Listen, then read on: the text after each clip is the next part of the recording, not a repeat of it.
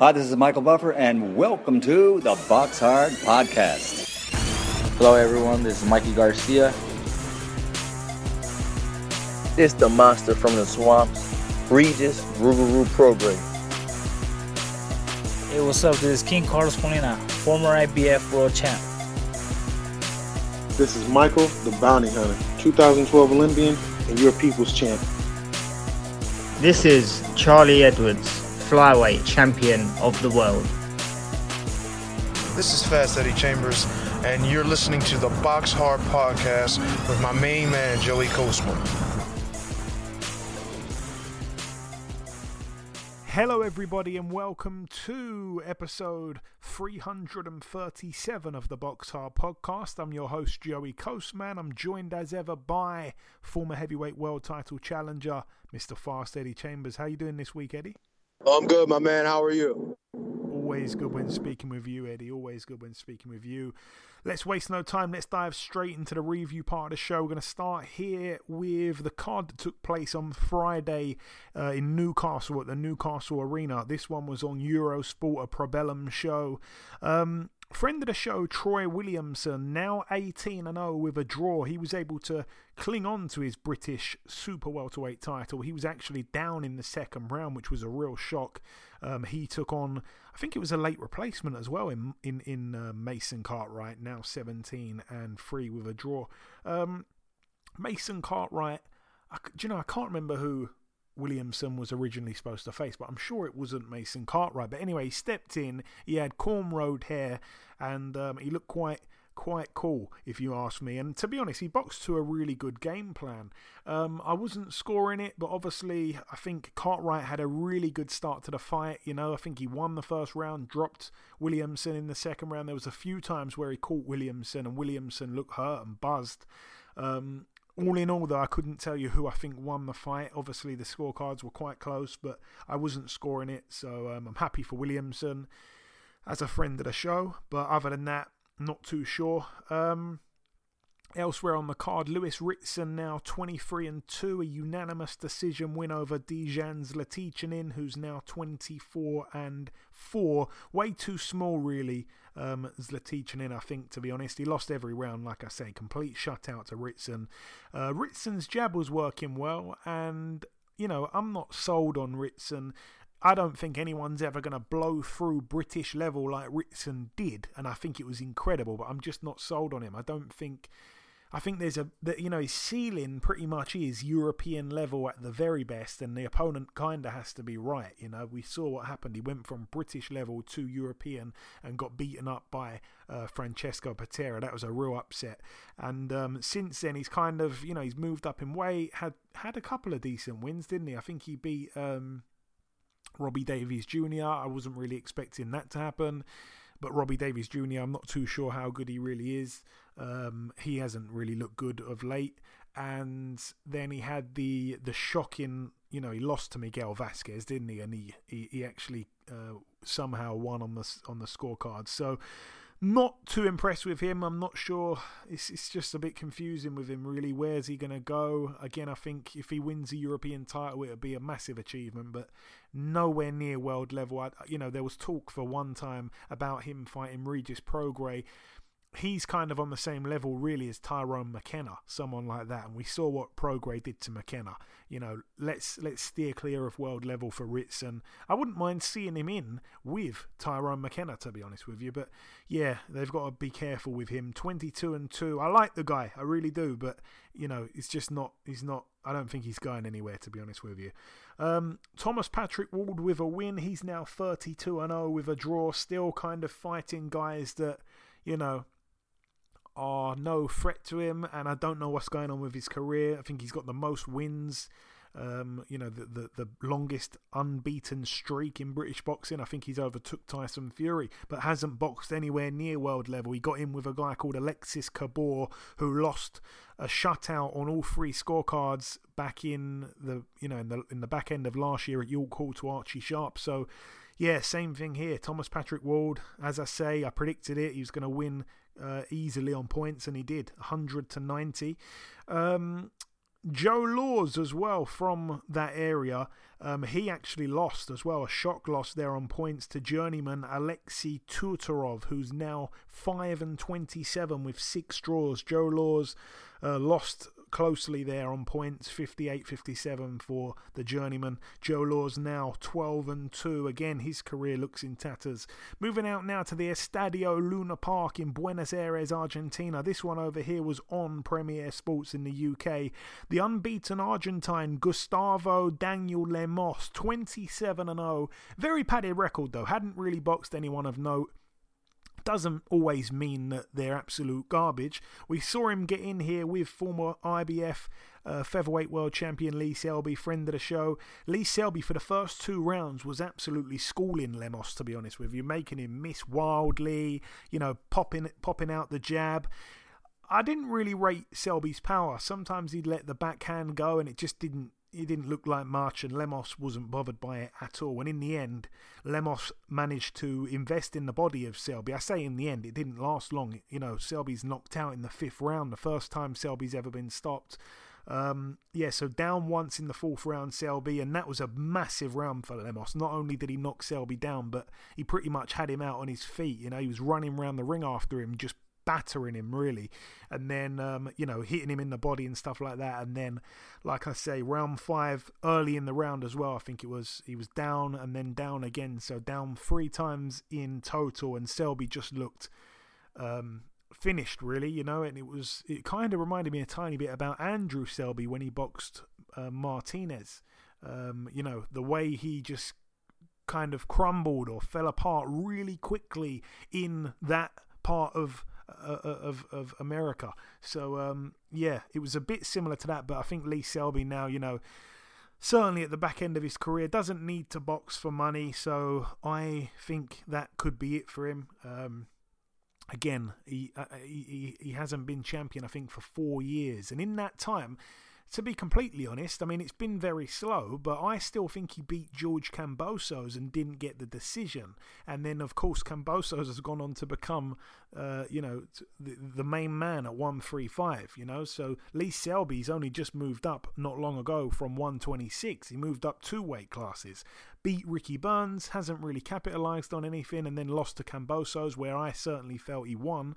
It was an unpopular opinion, but I felt he won, and then he finds himself in Argentina. I think it was a final eliminator, so he kind of had to go there, because Selby without a belt doesn't really have much value, unfortunately, and a lot of the Welsh guys suffer about this. They don't, they don't all have big fan bases, because the shows are few and far between in Wales, so you pretty much need to sign with a promoter in England where you're going to fight, on big cards over here, and Eddie Hearn, for whatever reason, doesn't sign many Welsh guys, or Frank Warren doesn't sign many Welsh guys. So Lee Selby's had his moment in the spotlight, been a world champion.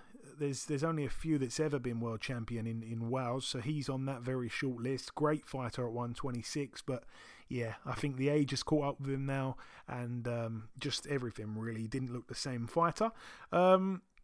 Moving out now to the Firat Arslan Sports Center in Baden-Württemberg, Germany. This one, of course, promoted by Firat Arslan, and he was on the main event. He moved to 51-9 with 3 draws, a TKO in round 2 against Tony Thez, who's now 19-11 with a draw. Great win there for Firat Arslan, age 51 or 52. Also on the card, we mentioned him last week, Daniel Dietz. He weighed in at 277 pounds. He was able to knock out in just 1 round Miralem Ameti, who's now 0-3. That's what I want to see from Mr. Dietz. 277 pounds of, I'm guessing, nothing, not much muscle. I didn't see a picture of him, but I just hope he looks like a human cheeseburger. Moving out now to another part of Germany at the Westfalen Hall in Dortmund.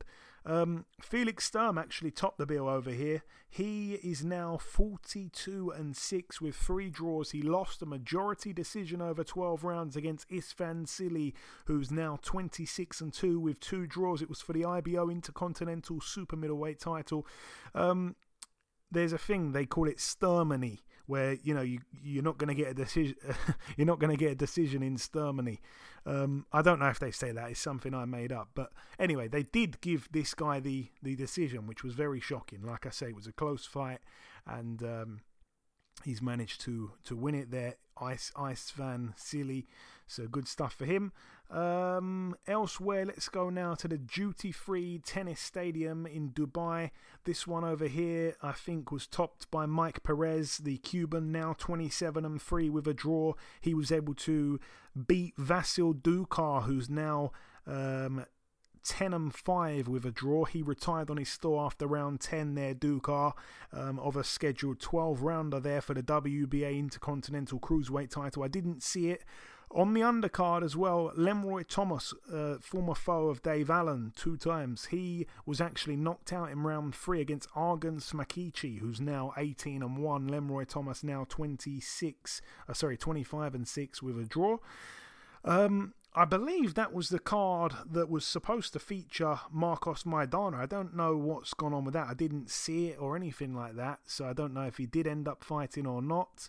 Haven't seen any clips or anything, so I'm not sure if that went ahead or not. If anyone saw it, please let me know. I think the latest on it was that there was trouble with the opponent. There was some kind of travel issue, and I don't know. I don't think it ended up going ahead, to be honest with you. So we will put a pin in that one, and if it happens, then we shall talk about it if it gets rescheduled. Moving out now to the Victoria Warehouse in Trafford Road, Manchester, Lancashire, United Kingdom, and Al Siesta. Well, he was a matchmaker, not the promoter. It was a Pat Barrett show. Over here, just one fight to mention. Former co-host Hannah Bagley making her second pro outing. She's now 1-1. She lost on points over 4 2-minute rounds against Becky Ferguson, who's now 2-4. The sole judge, which was also the referee, Darren Sarginson, scored it 3-1 for Becky Ferguson. So that's a huge blip there for Hannah Bagley. Boxing a lady who had a losing record. She's now 1-1 as a pro. It's not a good look. What else do we have? Let's move now to the Wembley Arena in London. This one was on Sky. I watched some of this card, so let's go through it. Let's go with the undercard. Shannon Ryan made her debut. She's now 1-0, a 4-round win there on points. She won every round against Claudia Ferranti, who is now 20-90 with 8 draws. I really didn't know that they had journeywomen with that many fights. That's incredible. 118 fights as a pro. That's amazing. Anyway, moving now to other fights on the undercard. Let's go here. Joe Pigford with a win, 19-0, a TKO in round 4 against David Romero. Always expected to happen. Romero now 12-15 with a draw. Pigford now 19-0 with 18 KOs. Romero down in the first round and then once in the 4th prior to the stoppage. I want to see him stepped up though, Pigford. I don't want to keep seeing him knock all these guys out that no one's ever heard of. Moving now to another fight on the undercard, Caroline Dubois. She actually messed up my parlay/accumulator. I expected her to go the distance with Martina Horgaz, who I think only had 1 loss by stoppage. She's now 5-9. She was actually knocked out with a body shot within the first minute, I believe it was, of the first round. So Caroline Dubois now 2-0. Really quick and easy night's work there for her. Chris Congo with a win as well, now 13-1. A points win over 8 against Kelvin Dotel, who's now 14-7. Louis Green got in there with Harry Scarf for the vacant English welterweight title. Louis Green ended up losing by unanimous decision over 10, so pleased there for Harry Scarf, now 11-2. Now the new English welterweight champion, and Louis Green now 13-3. Moving up the card once again, Dan Aziz with a win. He's now 16-0. Do you know what? This is the fight that fell through, wasn't it? I talked about Mason Cartwright stepping in on late notice with Troy Williamson. No, it was Dan Aziz who had the last minute replacement, I believe. Reese Cartwright. You can't blame me there for mixing up 2 guys with the same surname. Not sure if they're related. Dan Aziz now 16-0. TKO in the 8th round against Reese Cartwright, who I believe was a late replacement. 23-3 now, Cartwright. I don't remember watching that fight, to be honest with you. There were so many fights on the weekend. I do not remember watching that one. And the main event, I saw little bits of it because it clashed with a different card. Richard Riakporhe now 14-0. He was able to knock out in the 8th round Dion Juma. Dion Juma now 14-1. Juma down in the 4th round, and then it was a body shot that stopped him in the 8th round. I did see the first knockdown. It was a really heavy knockdown from Riakporhe. But Juma, I said it before, he's been treading water for a long, long time. Hasn't had a step up. He's kind of just been there in the background, really. Hasn't been on any big, high profile undercards or anything. He's just been really, really flying under the radar, and it's cost him, because when he's had to step up against Riakporhe, he's lost in that fashion. He wasn't really in the fight. I mean, yeah, he had a couple of rounds you could probably give to him. He had a few skills, but they were few and far between, and he just didn't have what it takes to look at any point like he'd beat Riakporhe. I think he was too small. Riakporhe's a big guy, big frame, punches hard, and Juma just looked a bit small, doesn't really hit as hard. I don't know, it just style-wise, size-wise, just wasn't really working for him. So I don't know what he does from here, because he finds himself in a very hard place. No big promoter. He's lost his own now. I don't know if there's much value left in him. He's got to be coming up to his mid-30s now. It's a shame, really, because it's probably not his fault the way his career's gone. Maybe he can come back against someone like a Luke Watkins. How about that one? Luke Watkins, that'd be nice. Or maybe, I don't want to say feed him to, but maybe him and Isaac Chamberlain, or maybe him and the loser of the rematch between Chris Billam-Smith and Tommy McCarthy. I don't know. I guess there are some fights that can be made. Whether or not they will be made, I'm not sure. So I'm not sure what kind of value Dion Juma now has. Moving out now to the First Direct Arena in Leeds, Yorkshire, United Kingdom. This one was on DAZN. Let's talk about the undercard first. Sky Nicholson with a win. I wish I heavily bet on this one, because I could see this one going the way it went all day long. Sky Nicholson to win on points. Yes, it did happen. She's now 2-0, a points win there over 6 2-minute rounds against Beck Connolly, who's now 3-12.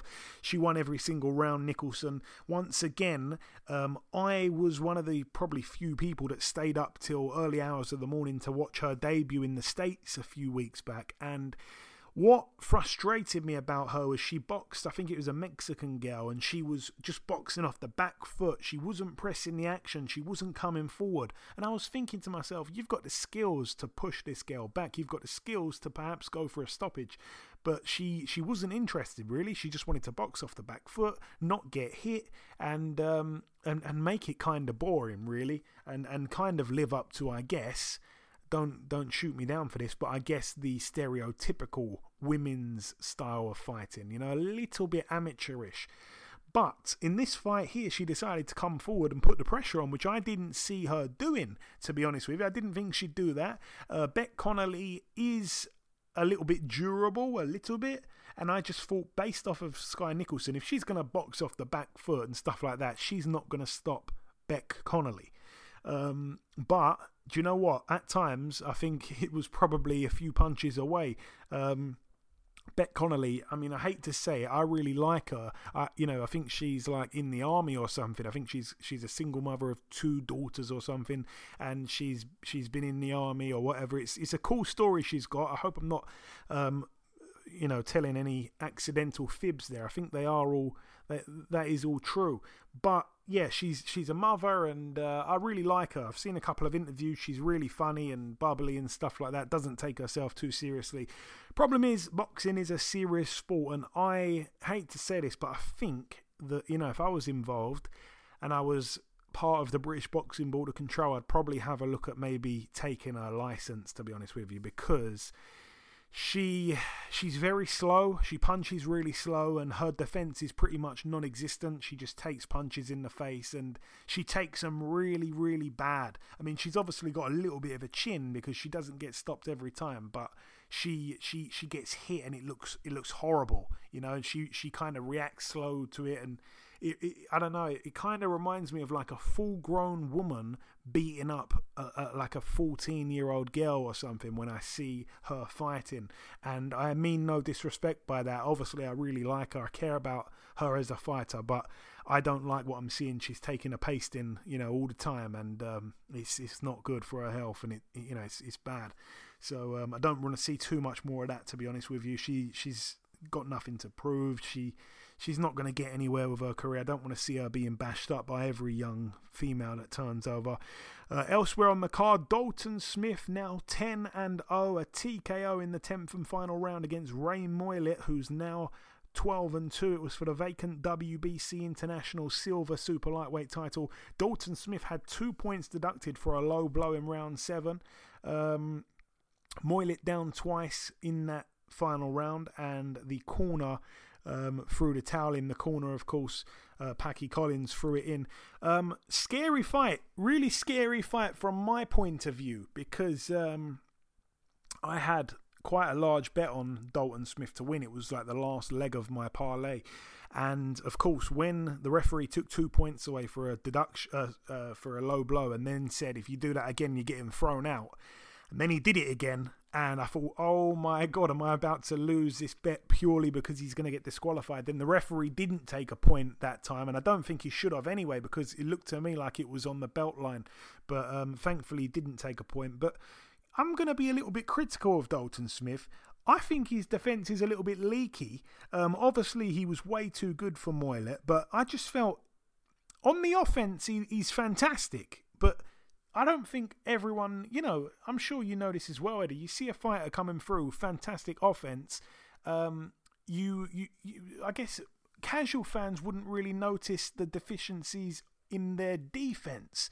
And for me, I felt his defense was a bit leaky. I didn't think he moved his head much. I felt he needed to brush up on those two things. And I didn't like when he'd switched to southpaw momentarily. I also felt he looked a little bit stiff at times. But no, he does, offensively, have an unbelievable punch selection, unbelievable shot placement and power in both hands. And he's got good movement, good footwork. But yeah, I was really worried when he had those points deducted, because I think, honestly, if Moylett would have stayed down, he could have probably got him disqualified. But the referee didn't want to do it, and he was harsh with his telling off. But yeah, it was the first one when he hit him with this low blow and he had the 2 points took off. Dalton Smith kind of hit Moylett low, and it was very clearly low, straight in the jingle bells. And he followed up with a left hook as well upstairs, which connected quite good. I thought that Moylett was gonna make a proper meal and stay down and try and get him DQ'd, but yeah, the ref kind of weren't having none of it. But I don't know what he could really do if he didn't want to get back up. And he took his 5 minutes and still couldn't carry on. But the referee took the 2 points, as I said, and he sternly warned Dalton, said, if you do it again, you're getting disqualified. And when he did it again and Moylett went down again, I honestly, the referee kind of put himself in a tough spot because of what he said. And the replay, as I say, showed it was on the belt line, but it was scary because I thought he was going to get disqualified. They gave him a final warning again. No points deducted on that second one. And Smith, from that point, pretty much had to box and move and just headhunt, went on the front foot. And he was scared to really throw a body shot, and rightly so. And he managed to put Moylett down, like I say, twice in that last round, and the towel come in. Moylett initially was screaming at Packy Collins in the corner, but I think Packy Collins was probably right to stop the fight. That's it for that one. Moving up the card once again, Ebony Bridges now 8-1. She's now the new IBF World Female Bantamweight Champion over 10 2-minute rounds there against Maria Roman, who's now 16-6 with a draw. Not a fantastic fighter, Roman. Bit of a gimme, really, in terms of a route to win a world title for Bridges. Roman had never been stopped. She still hasn't been stopped. I did not see any of this fight at all, so I've got no idea what happened. Remember, Ebony Bridge blocked me on Twitter, so I don't like her too much myself. In other news, Maxie Hughes with a win. He's now 25-5 with 2 draws, a unanimous decision there over 12 rounds against Ryan Walsh, who's now 27-4 with 2 draws.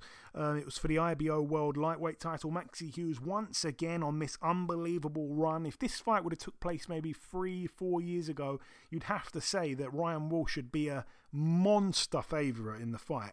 But I think Ryan Walsh, as I said on last week's show, coming to the end of his career, it was kind of a must-win for him, really, and he didn't win. And I think that Maxi Hughes boxed out of his skin again. On one card, he actually won by shutout. So, yeah, Maxi Hughes, he just seems unbeatable at the minute, obviously to a certain level, but a great selection of opponent. I'm not sure who made this fight, who the matchmaker was, but it's a great look there for Maxi Hughes. I mean, unbelievable how much he's improved. And I believe he's training under Josh Warrington's dad, which is quite cool. And speaking of the man, let's get up to the main event. Kiko Martinez now 43-11 with 2 draws. He was TKO'd in round 7 against Josh Warrington. Josh Warrington now reclaims his IBF World Featherweight title. He's a 2-time champion of the world. Martinez cut over both eyes and on his forehead down in round 1, and Warrington, I believe, ended up getting a broken jaw and a broken hand. It was a head clash in round 1 that I think caused the cut for Martinez on one eye. They clash heads and Martinez turned away and the referee said box on, but seconds later, like, he turned away and winced, kind of like, whoa, like he wanted the referee to intervene, but the referee just said box on. Seconds later, Martinez is covered in blood, so obviously it was the head clash that caused that. And in the heat of the moment, Warrington starts putting it on Martinez, and Martinez was a bit kind of buzzed with the head clash and the blood and stuff, so he put it on him and dropped him. Martinez obviously got back up, and I actually felt that he hurt Warrington with a jab just as the bell went for the first round. But yeah, again, eventually Warrington wore Martinez down. He got the stoppage, so credit to Warrington. I still was kind of hard to know what he's got left. I think they should keep him away from certain guys that can punch. But yeah, I mean, it's him and Lee Wood. I think that's the fight to make, really, in Britain. That's the fight I think we should see. And you'd have to favour him over Lee Wood, even though Lee Wood's looking great and looking very powerful. I think I'd probably favour Warrington to beat Lee Wood. But it'd be a great fight and the crowds would turn up for it. So that's a great fight next for both guys. As for Kiko Martinez, that's probably the end of the road for him. He done amazing to become world champion again at his age, but let's face it, it's not going to happen again for him. Not sure where Kid Galahad finds himself in the mix. Will he get the rematch with Warrington? I very much doubt it. Okay, so that's it for that one. Moving now to this one here. It took place at the Armory in Minneapolis, Minnesota. What happened on this card here? Let me remind myself. It was on Showtime. On the undercard, Michelle Rivera with a win now, 23-0, a unanimous decision over 10 rounds against Joseph Adorno, now 14-1 with with 2 draws, so he loses his O. Elvis Rodriguez with a win as well. He's now 13-1 with a draw. He was able to KO in round 7 Juan Velasco, who's a little tiny bit of a gatekeeper-ish kind of level. I think he's now 23-3. Joey Spencer with a win as well, now 15-0, a unanimous decision over 8 against Ravshan Hudey Nazarov, who's now 19-5. The main event, Tim Tszyu now 21-0, a unanimous decision over 12 rounds against Terrell Gausha. Even though Tim Tszyu himself was down in round 1, it was for the WBO Global Super Welterweight title. Gausha, as I said, he didn't surprise me. I don't think he's a bad fighter. But I said it, and I kind of stand by it even more now. He turned pro and instantly became a gatekeeper. He wasn't good enough to be a world champion, but he was good enough to give fighters on the come-up big, hard tests. And he had Tszyu down. To be honest, that was his only moment in the fight, really. You maybe could have gave him 1 or 2 other rounds during the course of the 12, but no, I mean, wide in the end on the cards. In fact, not every card now looking at it, but Tim Tszyu really was in total control. I think he even, had more gears to go through, and he's very grounded, Tim Tszyu. I believe after the fight, they said, what do you think you should work on, or what do you think you need to work on? And apparently he replied, everything. So I like that answer. and he knows. That was his US debut. I'm sure there's going to be more action over there in America in the near future, but for now he's just getting wet, and he is still learning. Obviously 21-0, and I think he is going to be something for the future, as I've said many times.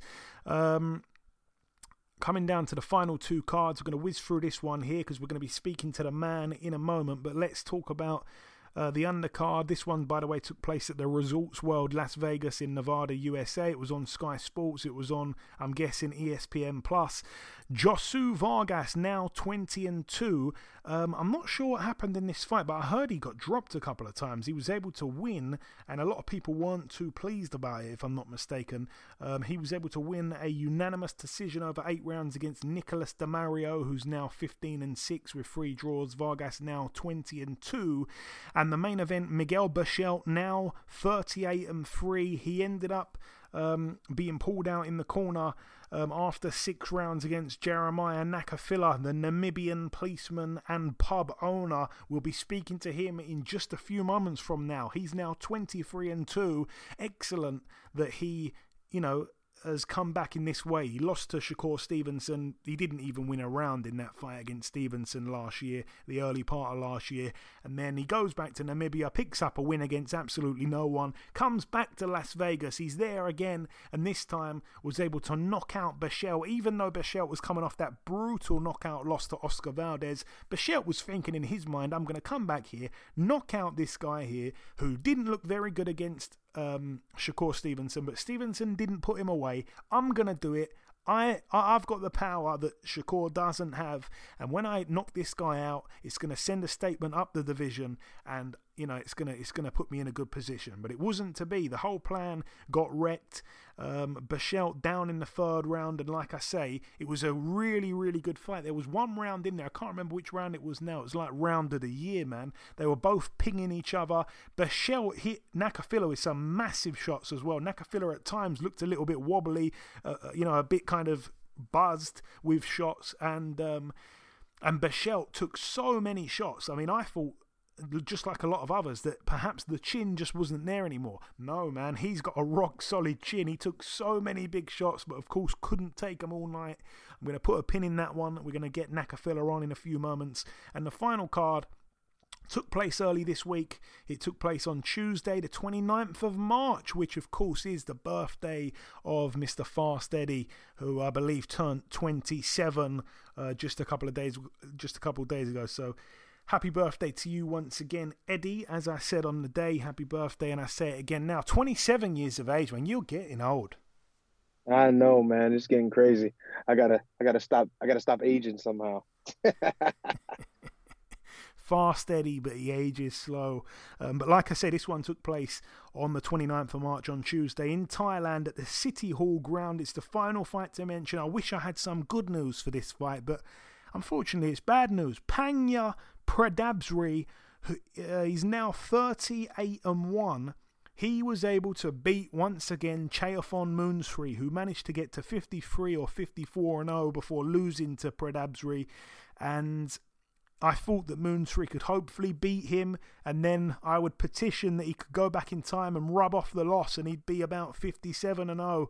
But no, he loses again, so he's 0-2 against Pradabsri, and Pradabsri has ruined what was, I think, going to be the longest unbeaten streak in boxing. I think he was going to overtake Julio Cesar Chavez Sr.'s 89-0 if he was able to carry on, but it was for the WBC World Minimum Weight title, and Pradabsri is still the champion over 12 rounds there. Unanimous decision there for Pradabsri.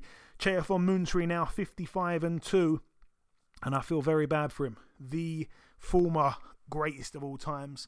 But that is it though for the review part of the show. The final thing for me to do is to welcome our special guest on this week's podcast. Ladies and gentlemen, please welcome the former super featherweight world title challenger, Mr. Jeremiah Nakafila. Jeremiah, welcome back on the show, my man. Thank you. Hey, it's a pleasure having you back on. So, Jeremiah, we last spoke back in May last year. It was just before the Shakur Stevenson fight. Before we get on to what happened on the weekend, just tell me what you took away from the Shakur Stevenson fight, because for whatever reason, you couldn't seem to get into your rhythm. No, I'm not taking any negative losing from that loss. It just, for me, I just, learned something, that is more positive and that is more useful from that fight. It just make me a better boxer. It just make me mentally, it just, strengthen my mental when it comes to boxing. Okay, so yeah, you got some mental strength from the Shakur Stevenson fight. That's a good thing. After the Shakur Stevenson fight, you returned back to Namibia. You picked up a win back in October, and then you're straight back to Las Vegas for the fight with Miguel Berchelt. Once again, you were the underdog, even though Berchelt was coming off that terrible knockout loss to Oscar Valdez, but you pulled off the upset in Las Vegas on the weekend. Tell me about that amazing fight, the amazing win the other night. Yeah, we traveled to Las Vegas. I was well prepared. There's no doubt when it comes to my preparation. I was well prepared. I was like, hey, this time around, I'm not going to let it go. This is my chance, and then to prove myself that, we can win. It's one of the history for Namibia to win in Las Vegas. There was no boxer win at that level or win in Las Vegas. So, it was for me like I had this is my time, and then I'm not going to let this opportunity pass me. Whatever it's going to cost, I'm going to be there and I'm going to win. I'm going to leave. When I'm going to leave Las Vegas, I'm going to accomplish a win, and that's what I did. Yeah, it was an excellent win. And I think that Berchelt was probably thinking, if he comes back and maybe knocks you out and does something that Shakur Stevenson couldn't do, then that would, I guess, put him in a good position in his career. But you destroyed his plans. Yes, I did that, because even before the fight, I saw when we were already in Las Vegas, I think I saw some updates about Miguel Berchelt talking about he's gonna beat me, and he would like to fight Kambosos, and then I said, okay, he don't know what is coming for him. So I was just reading, looking at the way he comments about he's going to beat me, and they going to we want Kambosos and all these things. Yeah, that's I said I don't know what is coming for him. Yeah, no, a lot of people didn't know what was coming. The fight itself, I was shocked how many big punches Berchelt took on his chin. Some people thought that maybe he didn't have a good chin anymore because he got knocked out by Valdez, that maybe he couldn't take a big punch. But you hit him with so many big punches, and I was very surprised that he stayed on his feet. Were you surprised at how good his chin was in the fight? Yeah, no, I give him credit on, taking some of the big shots, clean, but, he takes them well. So I think he's having a good chin, and I myself, I could feel that I was hitting him. And then I knew at one point he's going either way. The body is going to, it's going to, if you get hit, although you get a strong chin or you are strong, it's just a matter of time. The body, the energy is going out. I knew that fight was not going to reach 10 rounds. Whether the referee stop or himself, I was going to damage him badly. Then that fight, I could even give him a bad knockout. But, I give him credit. He's a strong boxer. He can take shots. He can take, he take a lot of big punch, And yeah, I give him credit for that. I was also a bit surprised, like, oh, this guy, I think he can take a punch. Because I accept him, I expect him to shake so easy when I hit him, but he was there. He was taking the punch. Yeah, he took a lot of big punches. Obviously, he couldn't take them all night long.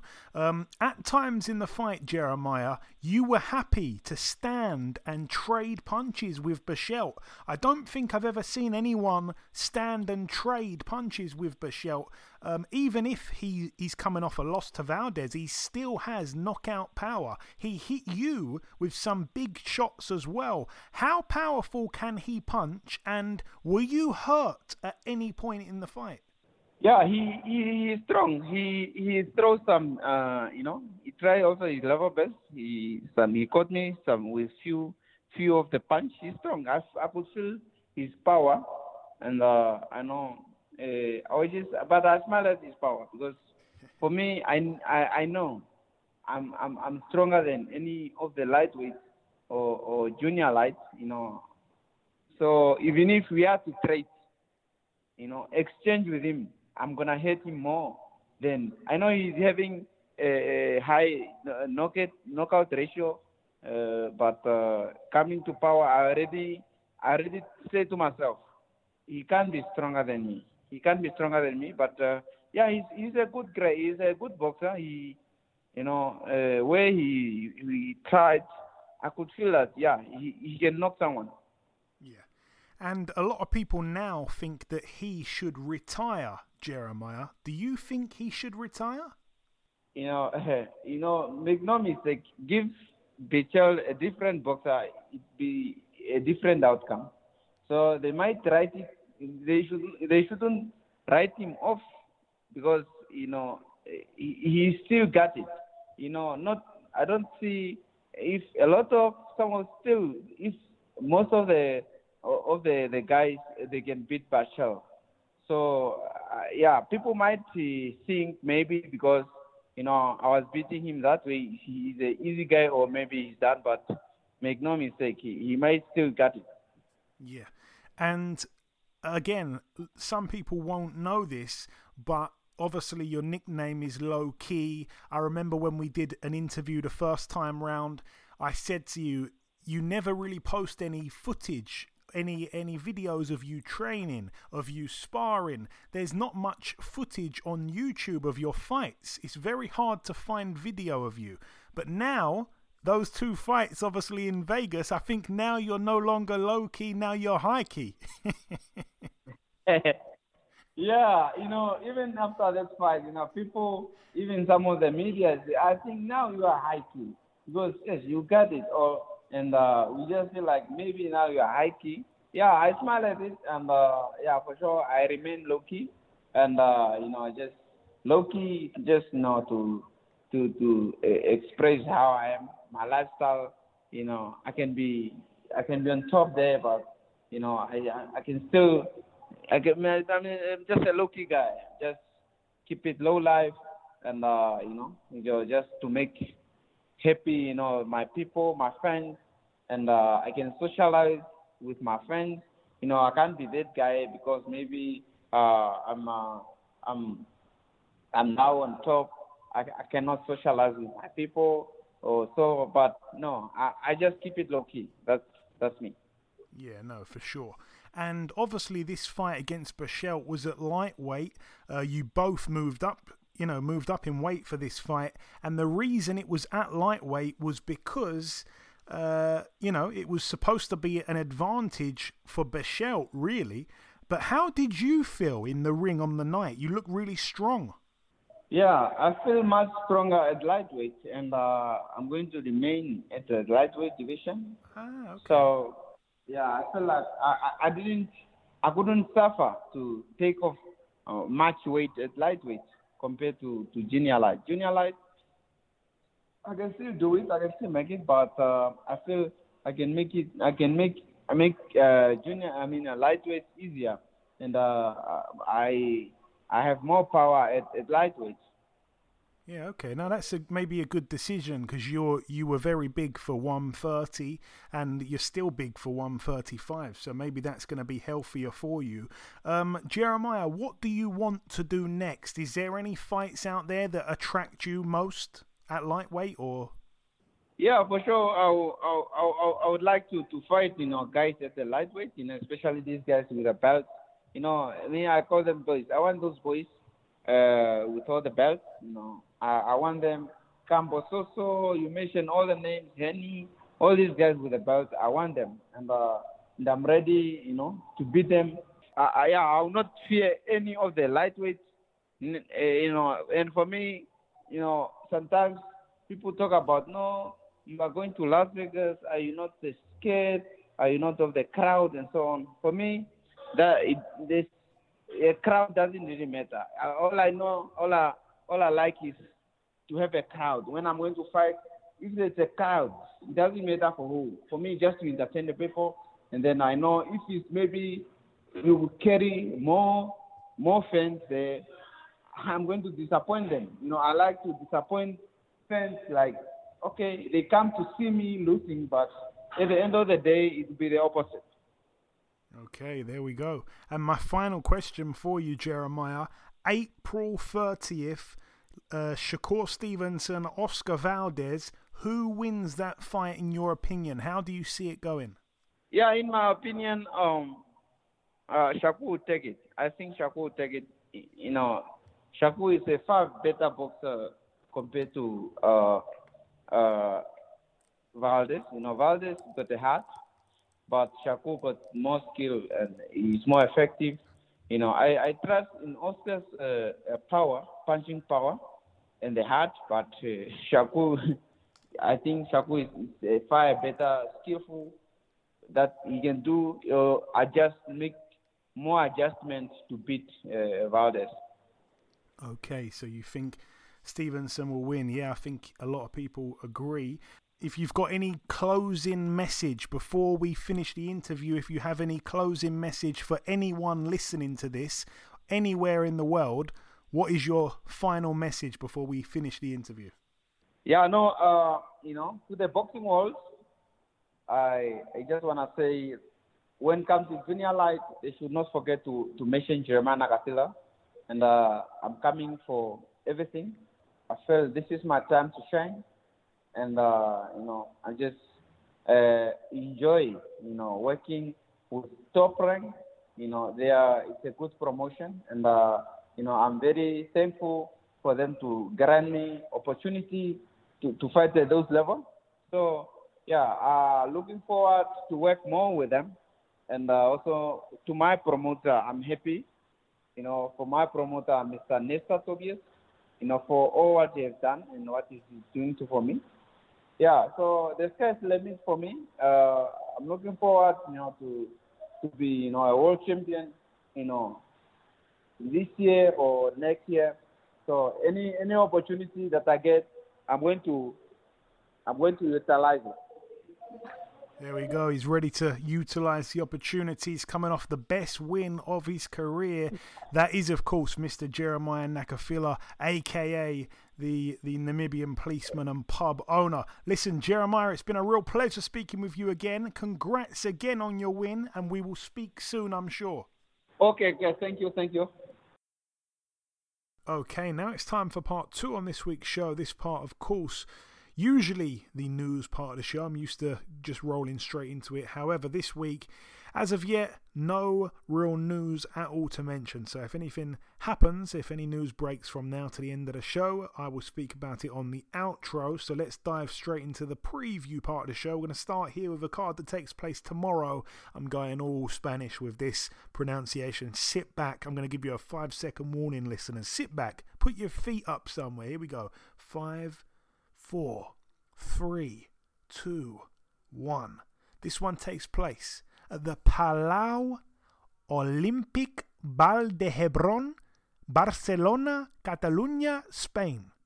I kind of just went Spain back to my normal voice, but I can do it. I can make the rules. It's on DAZN. Nothing really to mention on the undercard. In fact, there is a weird fight on the undercard. This is a bit of me. A guy called Froj Sepp. Yes, Froj. I don't know how that's pronounced, but I'm going to say Froj.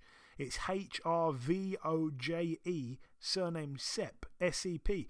He's 11-0 in an 8-rounder against Ricards Bolotniks, 18-6 with a draw. Been in there with Joshua Buatsi, obviously beat Jose Burton in Latvia, the Latvian fighter, so he's in an 8-rounder in Spain, very random. Elsewhere on the card, Jorgelina Guanini, who is 9-4 with 2 draws in an 8 2-minute round contest against Stevie Levi, who's 5-0. That's a girl who I think is managed or trained by Dave Allen.